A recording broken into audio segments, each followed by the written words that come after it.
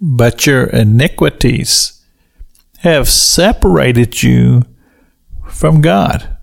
We find this in the book of Isaiah, chapter 59. That's the very first verse. It says, your iniquities have separated you from God. And so in our understanding and comprehension, as we have thought to talk about the love of God, and the Lord prompted me that we have an understanding first concerning the righteousness of God, which just brings us to our understanding that the word righteous comes from the word right, to say that who is right, or what is right, what is the standard. That would be God. God in his perfection, who is the center, and that we have to find ourselves in a mindset, in a heart that we want to say, God, you show us what is right. But here the scripture says that we become separated from God because of our iniquity. And so what is it that's going to redeem us? What is it that's going to bring us to a place to where we will not have to pay the ultimate price for our rebellion against God and our deviation from his standard of righteousness?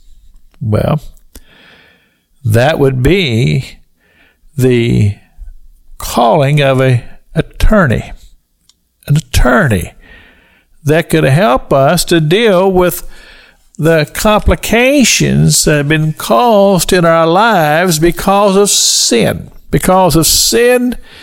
and because of transgressions and rebellions. Here in this book of Isaiah, chapter 59, it says, for your hands are defiled with blood, and your fingers with iniquity.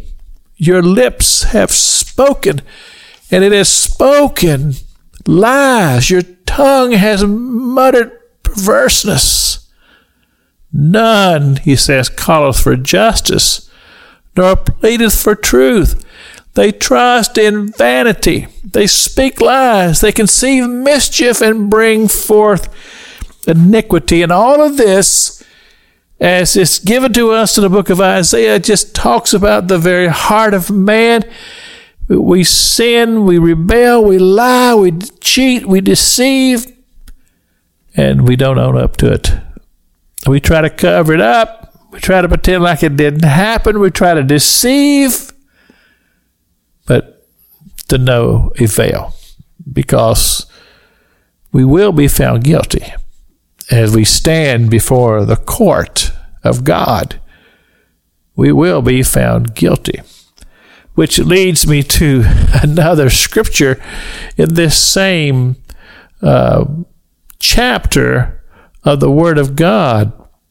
And he says, and he saw that there was no man, and wondered that there was no intercessor. In other words, as Isaiah describes it to us as he's getting the word from God, he says the heart of humanity is to try to beat the rap. Lie, cheat, steal, deceive, and never own up to it. And he says, I'm amazed that there's no intercessor. Well, you see, the truth is that there is an intercessor. His name is Jesus. And we have to be willing to allow him to do the work, but we have to ask, and we have to be in a heart to repent. It's Pastor Jack King with the gospel on the radio broadcast.